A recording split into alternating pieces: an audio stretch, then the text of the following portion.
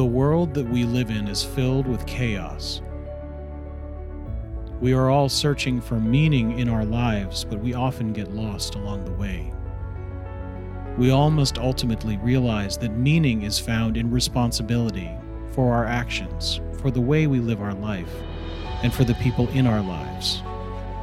We don't have to stay in the chaos. We can choose to bring order to our lives. Join us for a fresh perspective on the practical steps we can take to become who God intended us to be and to realize what our calling is.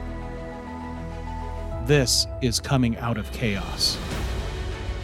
Welcome back to the Coming Out of Chaos podcast, coming to you from the upper room at St. Nicholas Orthodox Church in Springdale, Arkansas. This is Michael Bocklig. I am your host, and I am joined, as always, by my good friend and co-host, Bryce Kirk. Bryce, how have you been doing these past couple of weeks? Been doing very well, Michael. How about yourself?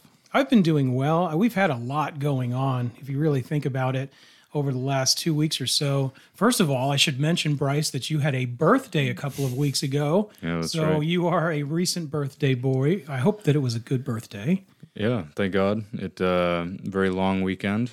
That's so good. That's how, every day. Jam-packed, lots of fun, I'm sure. Absolutely, You're every still time. young. What are you, 45, 55? About 25 years less than About 25. Okay, well, I'm going to settle on that for a while. Enjoy your 25th year then. Thank God. And happy birthday, belated, Thank to you. you. I'm glad that it sounds like it was a success. We've also had some other exciting news just locally. The University of Arkansas has won their first three football games, and that includes, Bryce, a victory over number 15 Texas last Saturday. I heard you were at that game, Bryce. What was that like? It was a madhouse. I don't think I've ever seen the stadium quite that full or quite that electric. Yeah. But it was a beautiful thing to be a part of. That's awesome. You know, one of the things that unites us, I'm an alumni from the University of Arkansas. I graduated from there, so I am an adopted hog, and you're a grad student, as we've mentioned before. So this is, I think, isn't this your final year, Bryce, as a grad student? Yeah, God willing. I'm about done with school, so. God willing, hopefully you don't stick around too much longer after this year. Right. We'll see what happens. Well, we'd love to have you stay in the area, but we'll see where God takes you. But this is an exciting year. I know we're talking a little bit of Arkansas football, but it's been a while since we really had a lot to cheer about. Yeah, that's right. With the Hogs, especially in the football department. So it's nice to see our Razorbacks headed in the right direction, wouldn't you say? Oh yeah, we love those boys. We love the Hogs. That's awesome. It's great to see a 3-0 by their record for first time in a long time. Well, we hope the season goes well. I also wanted to mention, Bryce, we had a very special event at our local parish over Labor Day weekend. Again, that was 2 weeks ago. And it was a retirement banquet for our former pastor, Father John Atchison. And you've mentioned Father John several times in previous episodes and the tremendous impact he's had on you, but really on our whole parish. He's done so much for our parish over the 20 years he's been here. It was much more than just a retirement banquet, too. We were celebrating the fact that Father John has had 20 years of service here at St. Nicholas Church. It was also his 50th wedding anniversary that same weekend. That's right. So there was a triune, kind of threefold celebration with Father John and his lovely wife, Horia Marilyn Atchison.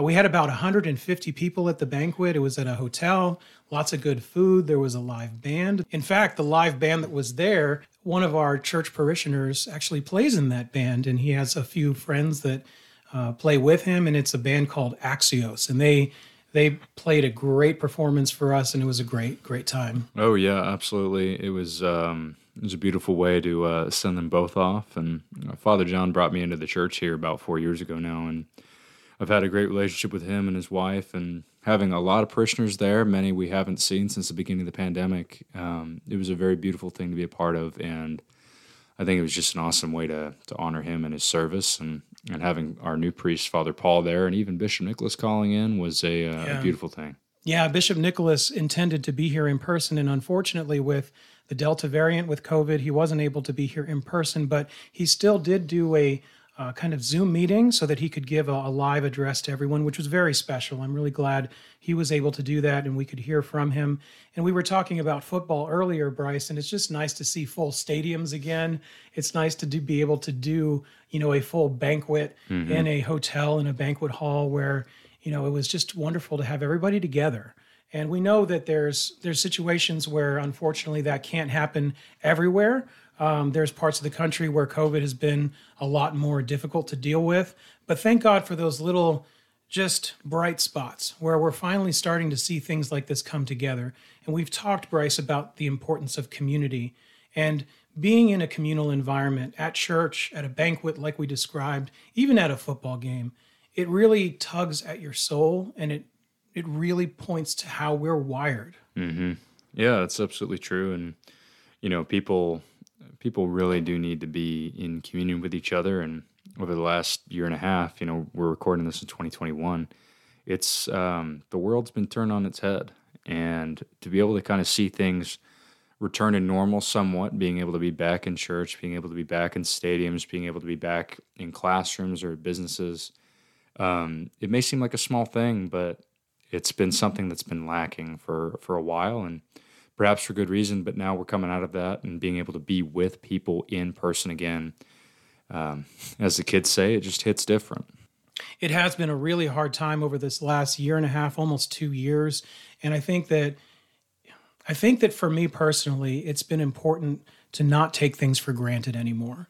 When I'm actually in an environment like the banquet that we did a couple of weeks ago, and I see all of my friends, my church family, those are moments that are so important to me. This time that we have on earth is so short, really. And the time that we can be together to get to know each other, to deepen our relationships with each other, that is best done in person. And that has been a challenge. But like we are saying, I think that's something that, thank God, is starting to happen more. And we don't have to be as afraid, because I think people are starting to understand how to be safe. The hospitals are getting better at treating the virus. And so we have to just look forward and realize that we can't live in fear, our whole life and just be cooped up and not engage with people. I think engagement is so key. Yeah, absolutely. I think it's part of being human. Well, speaking of engagement, we're going to engage right back into this article that we've been going through together. The article, again, that we started a couple episodes back, it's called Why Orthodox Men Love Church, and the author is Frederica Matthews Green. And I do want to remind everyone, this article is available to read on our Antiochian Men website. Just go to antiochianmen.org and scroll down to the bottom of the page and just click on the Download Amen Documents. And you can go ahead and see that at the top of the page if you'd like to follow along. Bryce, we started by going through the introduction and then the section called Challenges a couple of episodes back. And then we talked about the following two sections that were subtitled Clear Disciplines and a Goal in our last episode. We're going to move now on to the next section of the article, which is titled No Sentimentality. Bryce, why don't you kick us off this time with the first paragraph? Yeah, no problem. So to begin, she writes, in The Church Impotent, cited above and recommended by several of these men, Leon Podles offers a theory about how Western Christian piety became feminized. In the 12th to 13th centuries, a particularly tender, even erotic strain of devotion arose, one which invited the individual believer to picture himself or herself, rather than the church as a whole, as the bride of Christ. Bridal mysticism was enthusiastically adopted by devout women and left an enduring stamp on Western Christianity. It understandably had less appeal for guys. For centuries in the West, men who chose the ministry have been stereotyped as effeminate. A lifelong Orthodox layman says that, from the outside, Western Christianity strikes him as, quote, a love story written for women by women, unquote. I really find this section of the article fascinating, Bryce. The very subtitle of this section is No Sentimentality. And I think that really speaks to a barrier that I think a lot of men have faced in some versions of Western Christianity. Sentimentality tends to be an excessive tenderness, maybe even a sadness, or sometimes a nostalgia. And I can see where that would be a turnoff to men everywhere. I was most struck by the paragraph you read where it says that a lifelong Orthodox layman said from the outside that Western Christianity strikes him as a love story written for women by women. Yeah, to bring up that point, it's very different than the Orthodox Church is and the Orthodox way of worship. Like one example of that is all of our clergy are men. Yeah. The priest is a man, the deacon's a man, subdeacons, and so on and so forth, altar servers. And to be able to observe that from the inside for your whole life, Michael, you're a lifelong Orthodox Christian as well. And from the outside looking in, it's definitely a different way of doing things that strikes somebody as very foreign at times, and you may have a hard time finding your place in that. Yeah, and it's interesting you bring that up because you're right. I've been Orthodox my whole life. And so for me, having an all male clergy has been very normal. It's something that I've experienced my whole life. I never questioned it. But there's something deep about the fact that the men have their role in the church in regards to the clergy as being clergy. And it doesn't mean that they're above everybody else. It doesn't mean that they're on top and that they do all the work. That's not how it's supposed to be. That's not how it's designed. You know, Father Hans, our spiritual advisor to the Antiochian men, he has an incredible video about this topic, about why in the Orthodox Church, all of the clergy are men. And I would highly recommend that if anyone is interested in this topic, that they go to our website or to our YouTube channel and to watch that video, Why a Male Clergy. Father Hans says it better than I think either of us could, and it is, we've gotten so many great points of feedback, and just people have commented on how deep that really is. Because from our point of view, or I would say from the modern point of view in our culture, most people would just say that's not fair. It's not fair that you can't have women as clergy.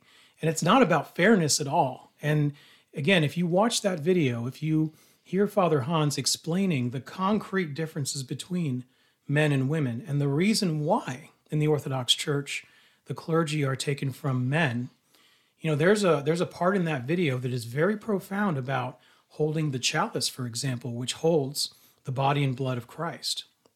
And when a male holds the chalice, it gives a very different symbol than if a woman were to hold it. And that's just a little bit of a teaser because I'm not going to try to teach on this point.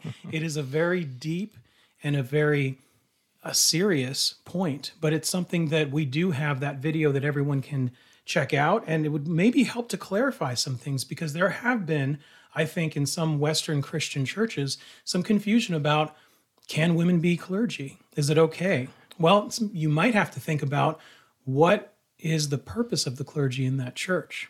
And in our church, in the Orthodox Church, there's a sacramental reality that is very much a part of what the clergy does. And so that brings a depth to it where if you don't understand the tradition of the church, it can be very confusing.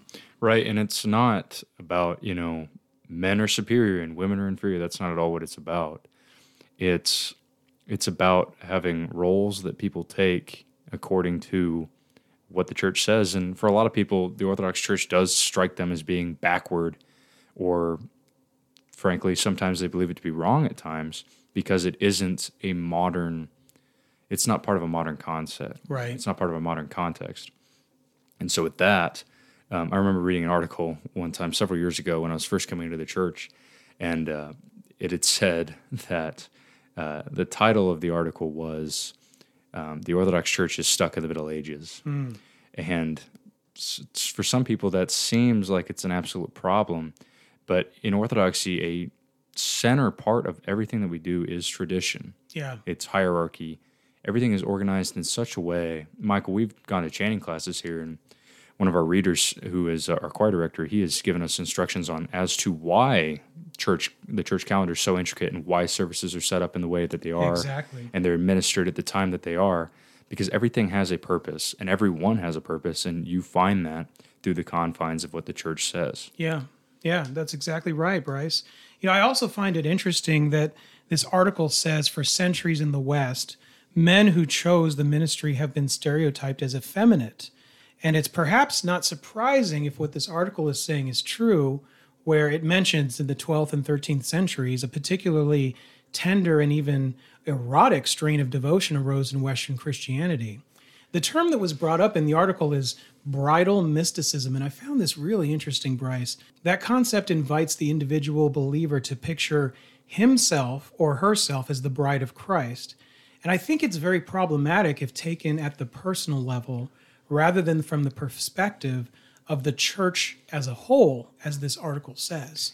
If I were to try to envision myself as the bride of Christ as a man, it can become a little bit problematic because then am I picturing myself as a woman? Yeah, it's a very interesting way of looking at it. And I do believe if you look at some of the artwork from that period, it's very different than that of iconography that came before that, or even artwork that came before that.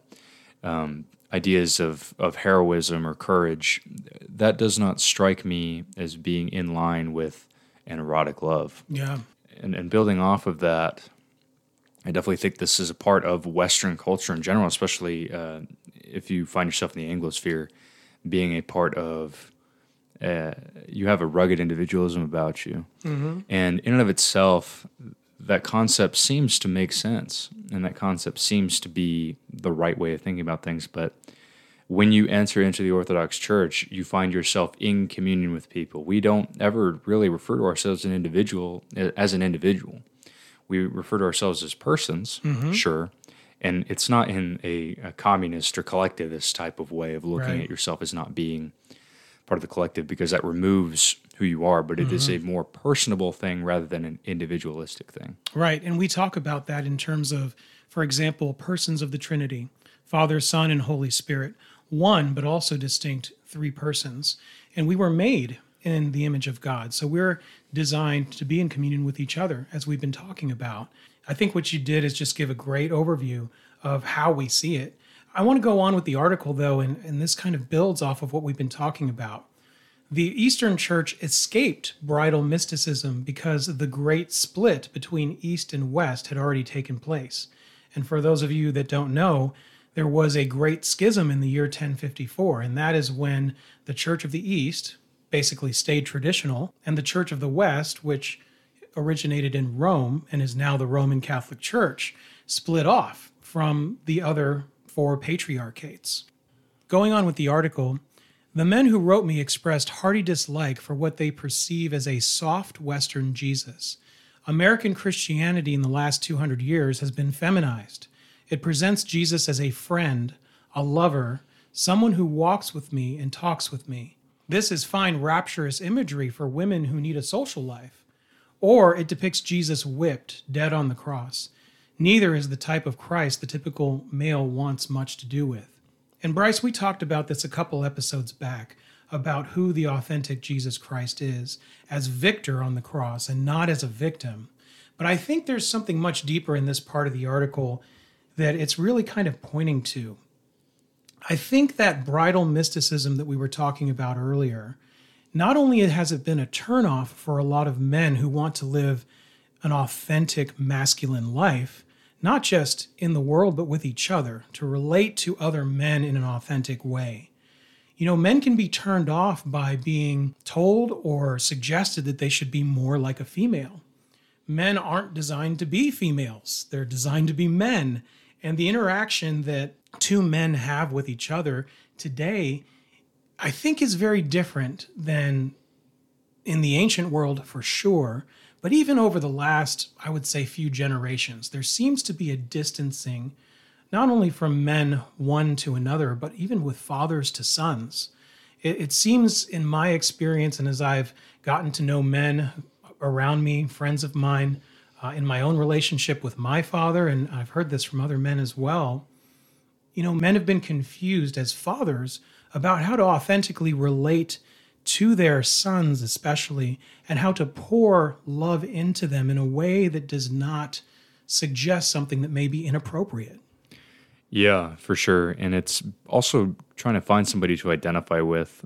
A lot of the time, you know, I could not find myself reading through this first paragraph here. This is not something I could necessarily identify myself with. It doesn't give an image of someone, you know, a being, if you will, who radiates energy or has values that make me want to be like them. Yeah. And, you know, this archetype of Christ as a warrior, willingly going to his death, these sort of, for the world. I mean, we talk about this all the time on the podcast and in person, Michael.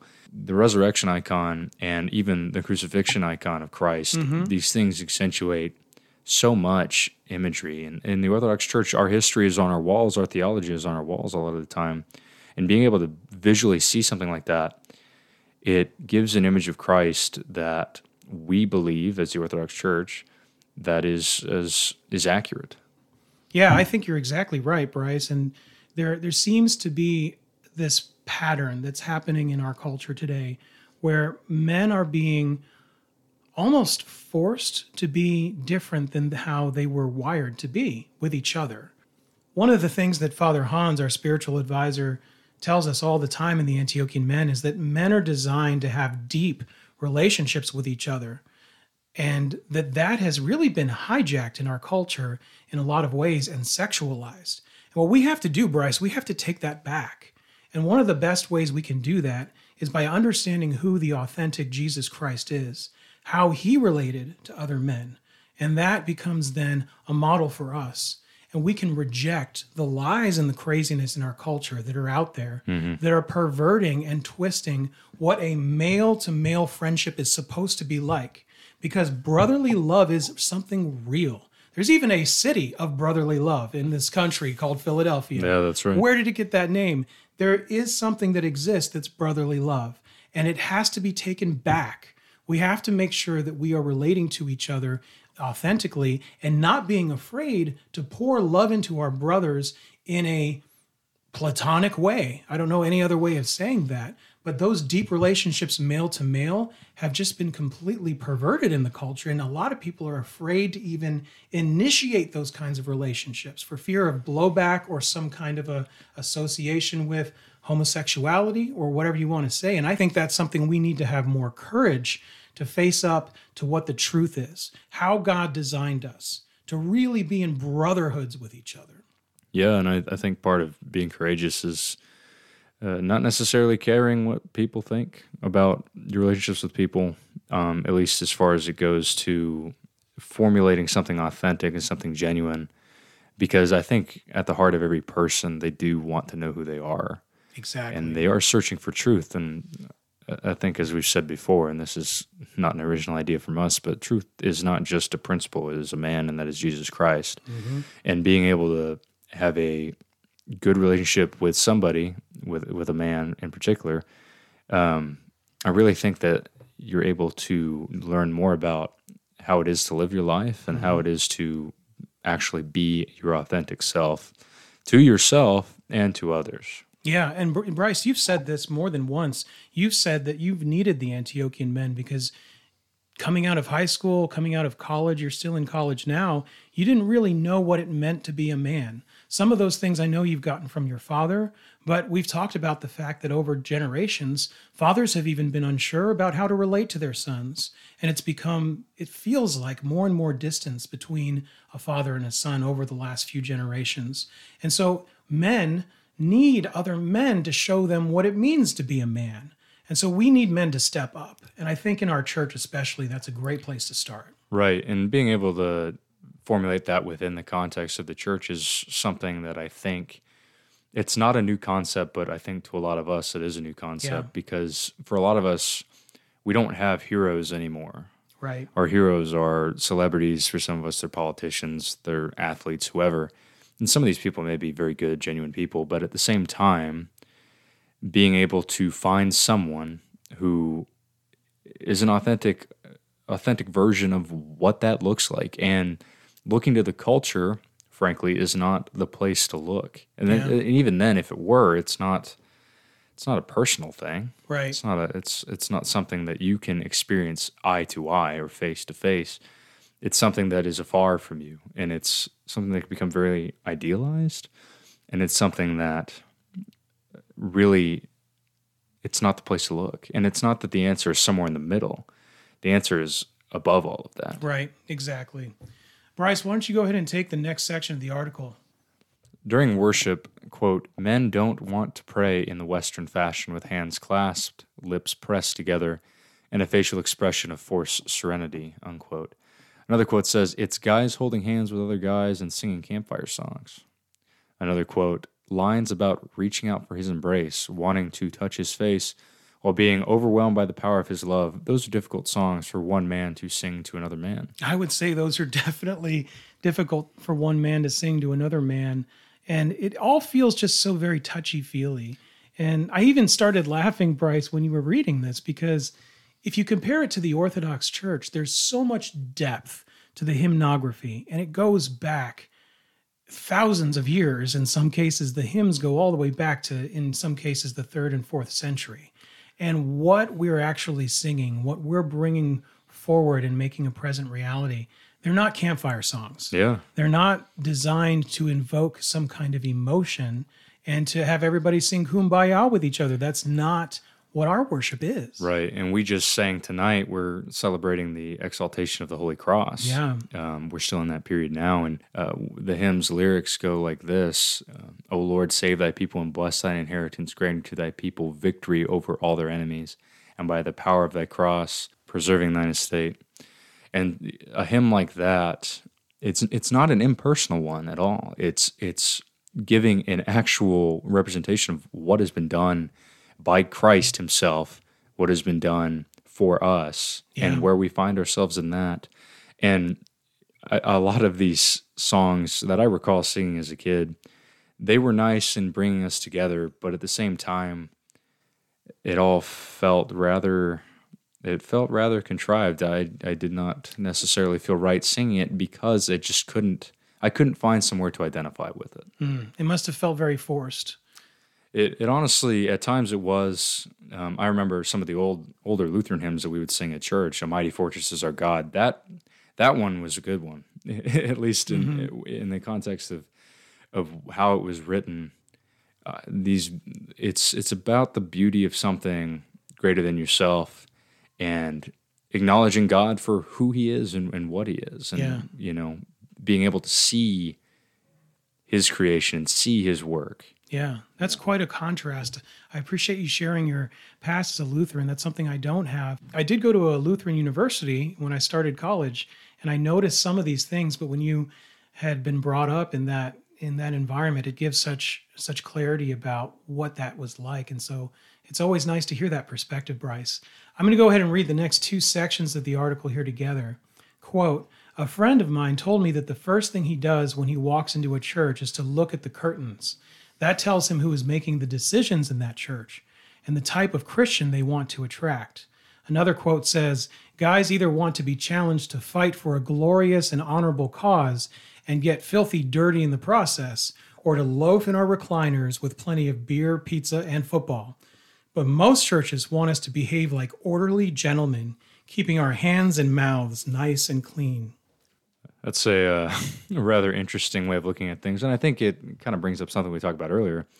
There's 2 camps you can find yourself in. Mm-hmm. You can be a nice guy, you can be somebody who never causes trouble, or you can be somebody who is a caricature, if you will. Yeah, and I was going to talk about that caricature a little bit. There's a well-known iconographer, I've mentioned him before, Jonathan Pageau, that talks a lot about things that are happening in culture, in pop culture, in movies. And there's been a strange kind of demeaning of the male characters in movies and TV shows. This kind of idea of the male as the complete couch potato, sitting around with beer and watching football, not really wanting to be engaged at home to help out his wife, to help out with the kids.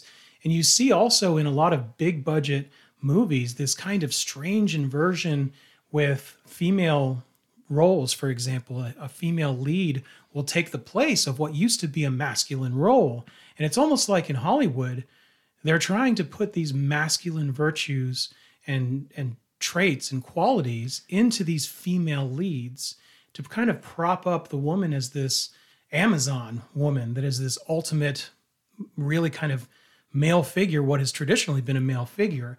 And I don't think that this pattern is just some kind of a coincidence. I think that there is a concerted effort in our culture and in Hollywood in particular to kind of convince men that they really should be looking at women as what they should be more like. And the women are always either put together better in these stories. And I think it's a very strange thing that's happening in our culture. And Jonathan Pageau has got a YouTube channel that has several videos talking about this.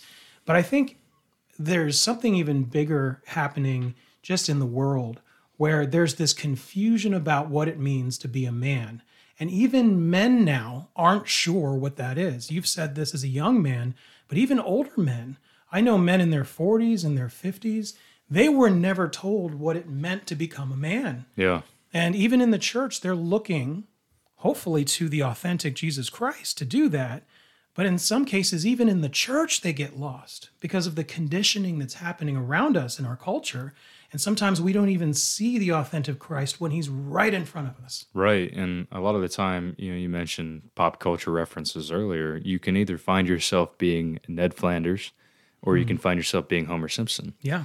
And that's not just an older person problem. That's a younger man problem too. And again, we're all looking for something.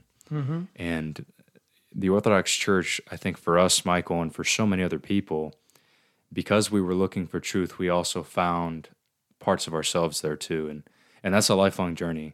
And having a relationship with a spiritual father as well, Yeah. that's something that can go leaps and bounds beyond just trying to do it yourself, or being present in the church is a wonderful thing. Being a part of the ministries that the church has to offer Right. is a wonderful thing as well. But having a relationship with a spiritual father who knows you and you know him, that is something that you really can't find anywhere else. Yeah, that is so true. Bryce, why don't you go ahead and take a stab here at the next section of the article? So one man said that worship at his Pentecostal church had been, quote, largely an emotional experience. Feelings, tears, repeated rededication of one's life to Christ in large emotional group settings. Singing emotional songs, swaying hands aloft. Even scripture reading was supposed to produce an emotional experience. I'm basically a doer. I want to do things and not talk about or emote my way through them. As a business person, I knew that nothing in business comes without effort, energy, and investment. Why would the spiritual life be any different? Unquote. Yeah, and that's a great way to end that section. Just being somebody who's in the business world, I can relate to that. We put a lot of effort and energy and investment into any business venture. If we're a part of a company, it comes with hard work, and we expect those things to be rewarded. We expect things to pay off. If we make an investment, we expect dividends. It's something that makes sense. The thing about this section, though, that really gets me is this emotional piece. And we talked a little bit about this earlier and in a previous episode. The thing I really wanted to emphasize, and I've heard this my whole life from priests in the church, in the Orthodox Church, just because we receive an emotion doesn't mean it's from God. And this can become very, very dangerous if people, and even some people I've heard say, oh, I just had a conversation with the Holy Spirit, and I know it was the Holy Spirit because I felt this way.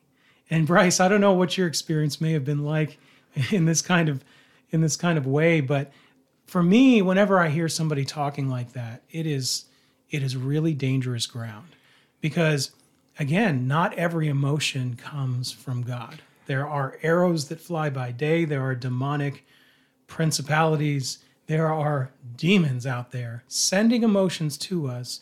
And we're even told that the devil can appear as an angel of light. So what kind of emotions do you think we can be sent by an angel of light who just so happens to be Satan himself? I mean, this is very dangerous ground. And so when I think about churches that use emotion as their driving force, I see that as very dangerous ground.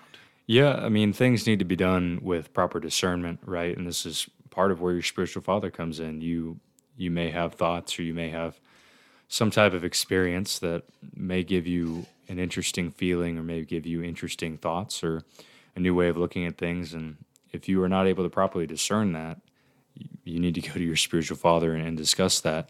As well as, you talk about emotion in a lot of churches, shall we say, and I wouldn't say that Orthodox people are immune to having this experience. None of us are immune. Right, and I definitely think that a lot of Western churches now do not have a concept of the sacraments as the Eastern Orthodox Church does, as the Roman Catholic Church does, as some high church Protestant churches have as well. And I think, from my observation, I do think that this emotion is it's replicating a sacrament. You must be emotional, not in a mind controlling way, but it's Yeah. just something that's expected of you. I think being able to do things without emotion driving you is an interesting concept to some people because it's just expected at some points. Yeah, and isn't it in our culture today where it seems like all of our entertainment is predicated on eliciting an emotional response? If you think about even going to a football game like we were talking about experiencing a touchdown, with all your friends there at the stadium, but even going to a concert, music is highly emotional driven. In movies, I mean, think about some of the Disney films and Pixar that really tug at your heartstrings. There is a direct attempt in all aspects of our entertainment world to really pull at your heartstrings, to really evoke those emotional responses because it makes people feel alive. But in what way are they really feeling alive? Is it a self-medication technique for someone that just wants to feel something? I wanted to make one more comment about the business side of things since it brought it up in this section of the article. I've had a 20-year career in the business world, and one of my mentors told me once that in the business world, if you're making an emotional decision, it's usually not the right one. And I've always thought about that because if you are making an emotional decision and it's not about the bottom line or about making a good business decision, which involves using your head, using logic to make sure that you're not doing something on a whim, businesses have collapsed because of emotional decisions. Churches have collapsed because of emotional decisions. So anytime we're talking about emotion, I think it's very important that we know that we should have a spiritual father to help us with that kind of discernment. If we are relying on only ourselves to interpret the emotions that we're feeling, it's very dangerous ground. And we can't think that we're above the demonic assaults that we are under fire from every single day. Yeah, and I think a part of that too is not allowing your emotion to control you and you being able to control that emotion. And this is something that the church talks about frequently, suppressing your own passions, being able to overcome the flesh and not allowing that to overcome you. It's something that may be a lifelong struggle for a lot of people, and we all have our different struggles as well, but being able to discern, okay, this thought's come into my mind, it's wanting me to feel this way, and perhaps it is okay to feel that way, but to not let it consume you. Yeah. I'm going to go on with the article, Bryce. I'll read the next section here. Another who visited Catholic churches says they were conventional, easy, and modern. When my wife and I were looking for something traditional, hard, and countercultural, something ancient and martial, a catechumen says that at his non-denominational church, worship was shallow, haphazard, cobbled together from whatever was most current. Sometimes we'd stand, sometimes we'd sit, without much rhyme or reason to it. I got to thinking about how stronger grounding in tradition would help. I do think that's an interesting thing to bring up. That's something that I felt at times before I became Orthodox. That's something that I felt at times, and I do think I think she talks about this earlier on in the article. A more rigid style of how things are done in the Orthodox Church, having structure, right? And you don't strictly go to an Orthodox church because of the aesthetics or because of the more, shall we say, martial element to it. You go because there's something there that appeals to you beyond all of that. And it's like we're kind of wired to fit right into the structure that already exists in the Orthodox Church. Right. The people have such an important part to play in the liturgy. Yeah, and even just listening about this quote from this person who said that it seemed haphazard, cobbled together, that is definitely not our experience in the Orthodox Church. There are so many rubrics and services that have been put together just over many, many years where everybody knows exactly where to find the piece of the service that we should be in. And there's something that is very comforting about that, where you go to the church and you're not wondering, what is the preacher going to just pick for this Sunday? And then just feel called to preach about? Or is our worship even going to look the same this Sunday as it did the previous week? Right. And I believe it was Francis Chan, who's a Protestant author, who a couple of his books I read when I was younger. He was at a talk a few years ago, and he was discussing church history in front of a congregation. And he had said that he did not know that for the first 1,500 years of church history, a service centered around the Eucharist and not around the sermon. And that opens up so many cans of worms because so many churches now are oriented around the sermon. Oh, my pastor gave a great sermon, which I'm sure he did, but at the same time, there's a different aura about the way things are done when it's about the Eucharist, when it's, what does the word Eucharist mean? Thanksgiving. You're in communion. What makes that so much different than where your form of confession was? Yeah, and you mentioned this earlier. Having the sacramental life is such an important aspect of our worship. You mentioned the word sacrament, which is actually a Western word. The Roman Catholic Church has the word sacraments. We have sacraments too, but the Greek word actually means mystery. And that word is so important because it is not something that we try to go too far to fully, completely understand with our brains, because these are things of God. So the Eucharist, for example, is a mystery in the Orthodox Church. We can understand it to a point, but we also know when to bow to the mystery. And this is something that is much more an Eastern mindset, an Eastern mystical mindset that is very foreign to people in the West who are used to, through scholasticism and through the Western thought, trying to figure out every single thing that they possibly can and thinking that science can explain everything, even the things of God. Yeah, and I do think that's something that's hard to let go because many, many great things have come out of scholasticism and rational thought. Most medicine that we know of was developed by Roman Catholics. Most ways of philosophy were developed by Roman Catholics. Yeah. Our political structures are developed by very devout Protestant folks. But there are some things that science isn't always the best to try to figure out. Right, and in the ways of God, it's a lot of the time, it's not that we just throw our hands up, go, well, I don't know. It's because it is a mystery. We trust that the Holy Spirit descends upon the gifts. Right. We don't necessarily know how it happens. Or exactly when. Exactly. I mean, Michael, you and I witnessed the ordination of a priest earlier this year. That's right. And Bishop Nicholas, when he was ordaining this priest, he stops and he goes, I'm not doing this. The Holy Spirit is doing this. I am asking him to do this. And he's performing that action. And we don't have to know the exact minute and second that it happened.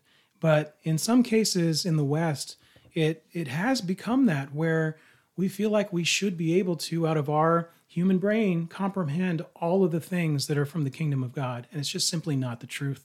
We have to be humble enough to realize that there's some things we should just bow to the mystery. We can have things revealed to us through the Holy Spirit.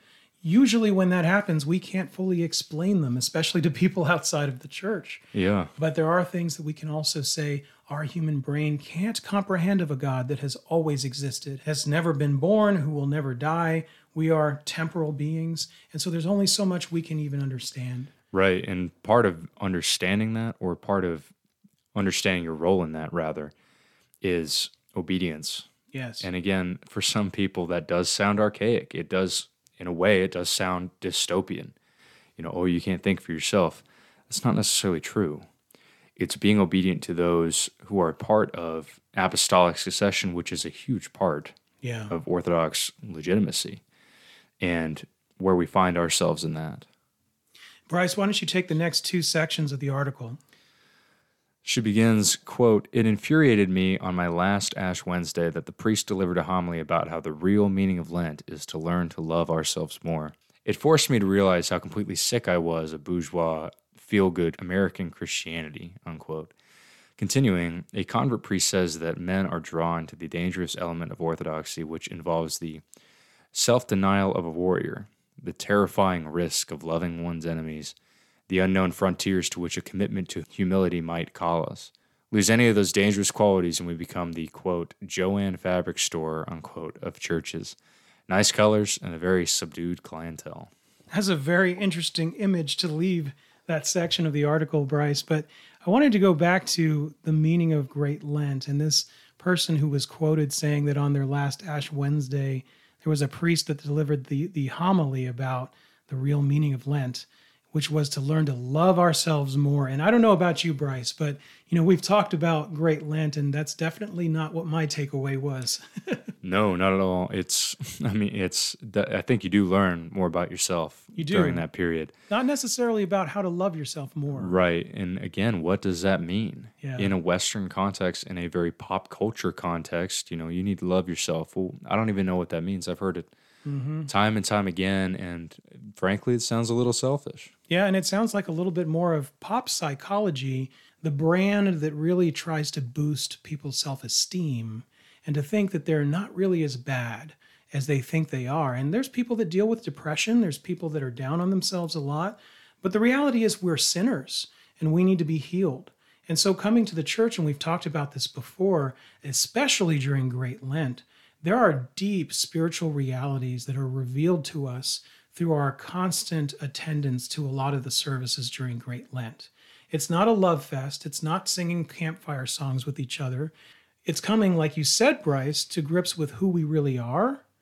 And it also reveals how sinful we really are, how far from God we are, and how much healing we need in the context of the church, but also on our journey towards the empty tomb on Great and Holy Pascha, which is our Easter. Right. And it's not a self-hate fest. It's not, oh, woe is me. This is my state.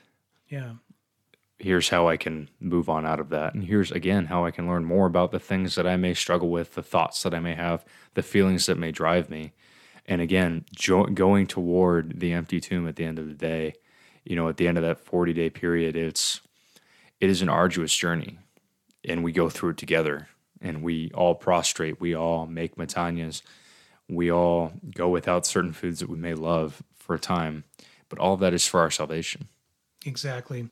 Let's finish this section of the article strong. I'll go ahead and finish these last two paragraphs. Men get pretty cynical when they sense someone attempting to manipulate their emotions, especially when it's in the name of religion. They appreciate the objectivity of Orthodox worship. It's not aimed at prompting religious feelings, but at performing an objective duty. From a deacon, evangelical churches call men to be passive and nice, think Mr. Rogers. Orthodox churches call men to be courageous and act, think Braveheart. And I think, Bryce, this really summarizes things very well, and it kind of repeats some of the things we've already talked about. First of all, manipulating emotions. I know men are not a fan of that. If they feel like someone is trying to manipulate them emotionally, they usually turn and go the other way. They can always tell when they're being kind of conned, or if they're just being manipulated emotionally to try to feel things that are not who they really are or not how they want to feel. We've talked a lot about the structure that's found in the Orthodox Church. I also think this word objectivity is very important. We talked in one of our earlier episodes about how the ascetical disciplines of the church help us so that our highs are not too high and our lows are not too low, and we can deal with the emotional times in our life in a much more balanced way. There are a lot of men, Bryce, I look around and see them all the time, that have really major problems controlling their emotions. And so a lot of the things in the church, I can just speak from experience, have really helped me to kind of be at a more even keel, which has given me tremendous blessings in my life. It's helped me to get through school. It's helped me to have a career. It's helped me to lead my family and to not let those high tides overwhelm me. Yeah, and I think a lot of that too is having a communion as well, and having a community, especially with other Orthodox people. One of our saints says, my brother is my life. Mm-hmm. And being a part of that, that's a genuine thing. And I think people really just want genuine relationships with other people. And both men and women have issues with manipulation, and everybody now is a skeptic. Yeah. Everybody's now a skeptic unless it necessarily fits the way that they're feeling at one point or another. And having a duty is something that is much different. I've never been in the military, but I look at these guys that I know who are the men and women who have been in the military that I know, and they have a different aura about them. They're real men. Especially because they've served in combat or they've just been alongside people. They've served others, exactly. These are people that embody what we've been talking about. Right, and none of that was forced necessarily. It's part of what you do, but you willingly go to do so. Right. Yeah, Bryce, I think that we've talked about a lot of good things here in this episode, and there's still more of this article that we're looking forward to diving into. So we really appreciate you being with us, hearing our perspective on all of these different topics. I think these are very important topics. I know, Bryce, you agree with me. Before we do end the episode, I want to remind everyone that we do have a website. Please visit it at antiochianmen.org. Also, check out our YouTube channel at youtube.com/amendomsey and look at all the great video content that we have available. And also remember that our podcast is available on Spotify, Apple Podcasts, Google Podcasts, and Stitcher, as well as our YouTube channel. If you are a listener on any of those platforms and you were able to leave a review or give us a star rating, please go ahead and do so. It helps with the algorithm, gives us some more traction going forward. And please tell a friend about the Coming Out of Chaos podcast. We would really appreciate it if you can send a text message, an email, or even a Facebook post to your friends and encourage them to listen to this podcast. Thanks for listening, and we'll see you next time.